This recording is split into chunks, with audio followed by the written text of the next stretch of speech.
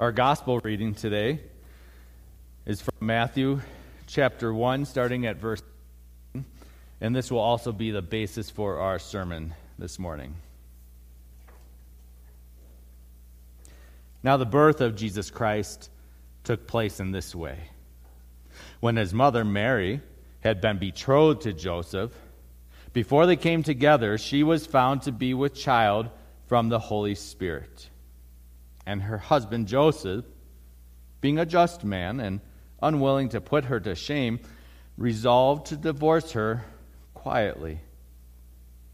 But as he considered these things, behold, an angel of the Lord appeared to him in a dream, saying, Joseph, son of David, do not fear to take Mary as your wife, for that which is conceived in her is from the Holy Spirit. She will bear a son, and you shall call his name Jesus, for he will save his people from their sins.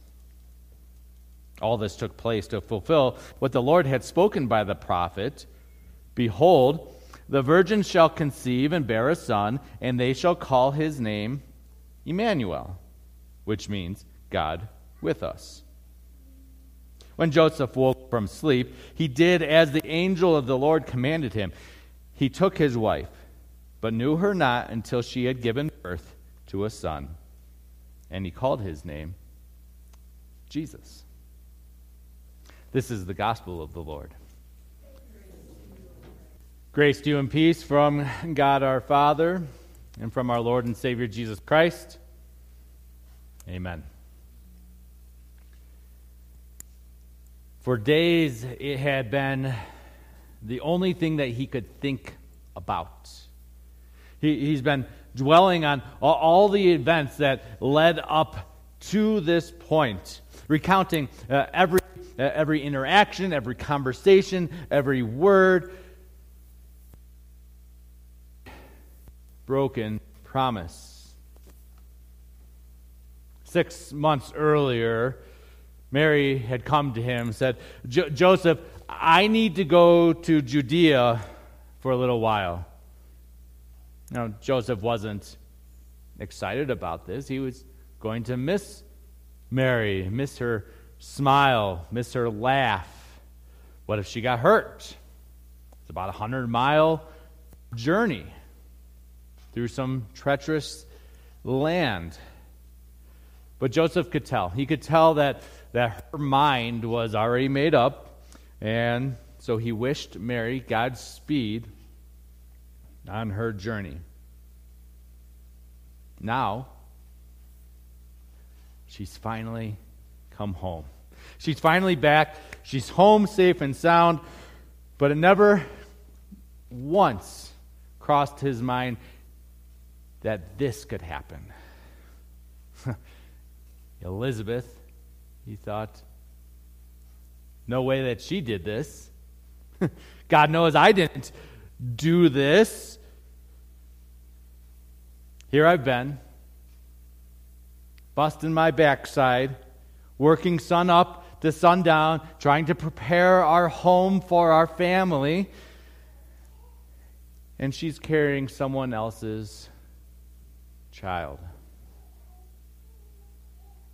Well, over the course of the next few days, Joseph may have slept, but he never once rested. He prayed lots. He didn't know what else to do. Joseph prayed, God save me. God save her. Joseph knew the law. He knew the rules. He knew what could come of this. Public shaming for Mary, even death. And as his anger turned to sorrow, and his sorrow turned to acceptance, Joseph resolved to divorce her. But to do so quietly, hoping to protect both himself and her.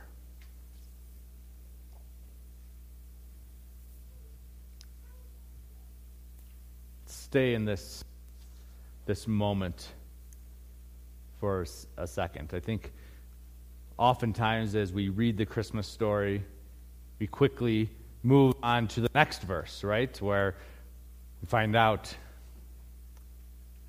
where this child is from.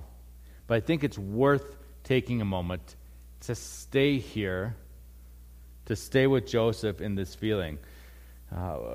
We don't know how long this moment lasted. It could have been days, it could have been weeks, it could have been months that Joseph was wrestling with what to do. But here's what we do know at this point.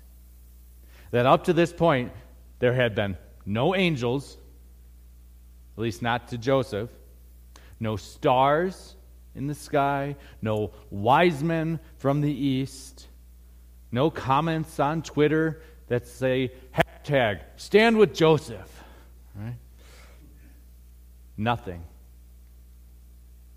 Just a fragile man whose life had been fractured and is left picking up the pieces of his broken world. Picking up the pieces of a broken world. Now, that's the thing that I think we can relate to, right?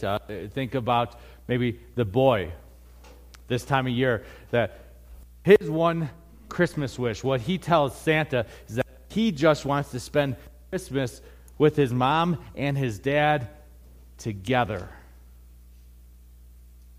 But divorce has broken their family, left it in pieces. Or I think of the gal who is so tired of being the only one at the office party who comes by herself and who leaves by herself alone, broken. Maybe there's the anxiety of spending time with family, with in-laws over the holidays, remembering what your father-in-law said last time you were together, and how it hurt, and how it took everything you had to bite your tongue. Broken pieces. There are those who are missing loved ones this time of year, fractured. There's the woman who secretly wishes that people could see through the veneer of the Christmas card photo where their whole family is smiling and happy, and see the abuse that's happening at home behind closed doors. Broken. In one way or another, we can all relate to that fragile man, Joseph, who was left trying to pick up the pieces of his broken world.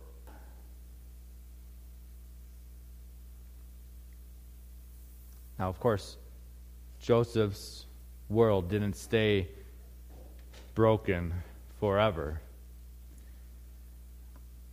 This painting, although anachronistic as it is, right? I mean, they didn't in that day have books quite like this, right? Or have studies this way. But I think even though maybe the timing is off a little bit with this painting, the emotion is there. You can see Joseph tired, exhausted,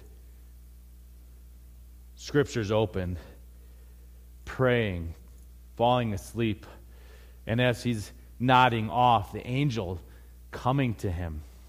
And you can see in the background Mary who had been visited by Gabriel, and she knew what was happening, but she's praying, Lord God, please tell him what you told me. Tell him what I know. God's word came to them both through angels, in dreams. Side note, did you know that Joseph, the stepfather of our Lord Jesus, received the most visions in dreams that anyone receives in Scripture. Pretty cool fact, I think. God's word comes, and the angel tells Joseph, you and Mary are being used by God for God's mission. Don't be afraid. God is with you. And this baby that Mary's carrying, he's to be called Jesus, because he is the answer to all your fears.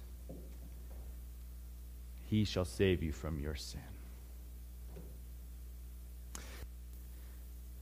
This is consistent with what we heard read in our Isaiah 7 reading that Matthew quotes in Matthew chapter 1. Immanuel, God with us, is the point of all Scripture. The virgin conception and virgin birth of our Lord Jesus is the miracle of all miracles. Everything points to Jesus and to the life and salvation and presence that he brings. One could maybe imagine Joseph waking up and sheepishly walking over to Mary. So I guess his name is Jesus, huh? This makes me think of a friend of mine, a dear friend of mine, and for the purposes of the sermon, I'll call him Wayne. Wayne, righteous man, kind man, loves Jesus, wants nothing more than to be a good husband and a good father and to be raising a faithful family and leading them to the Lord. And he marries a beautiful woman that's broken. She struggles with anorexia. And she's been through treatments over and over. She's been outpatient treatments, and she's been inpatient treatments, and yet the eating disorder just continues to be present. And then they're raising children, and here's this man, Wayne, trying to care for his wife, also trying to care for several children, as his wife is kneeling at the toilet again. And he was alone. His performance at work was negatively impacted. And through that time, he had considered, what am I going to do? Is it time for me to divorce her? And in the midst of that, he's forced to deal with his own issues. He said this to me, and it's left a mark. He says this: "This has made Christmas far more real to me than tree lights or songs ever could. I know that it is only because God is with us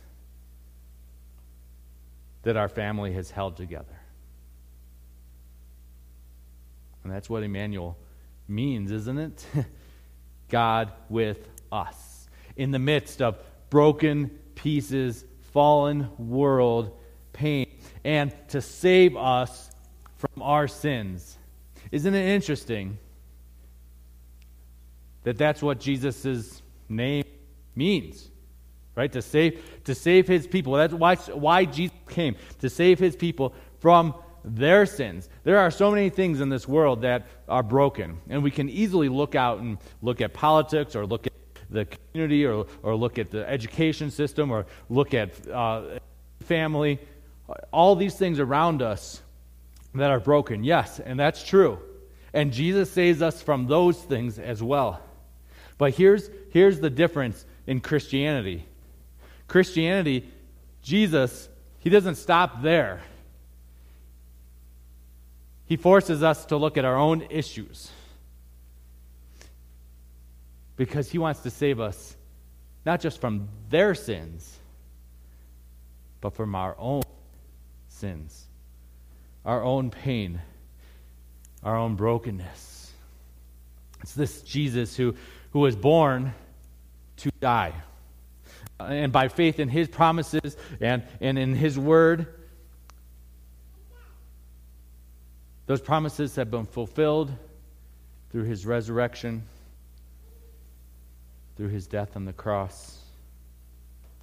And by faith today, we, like Joseph before us and those saints who have gone before us in the faith, we cling to the promises of Jesus and of his presence now and his presence again at the second coming. It's worth thinking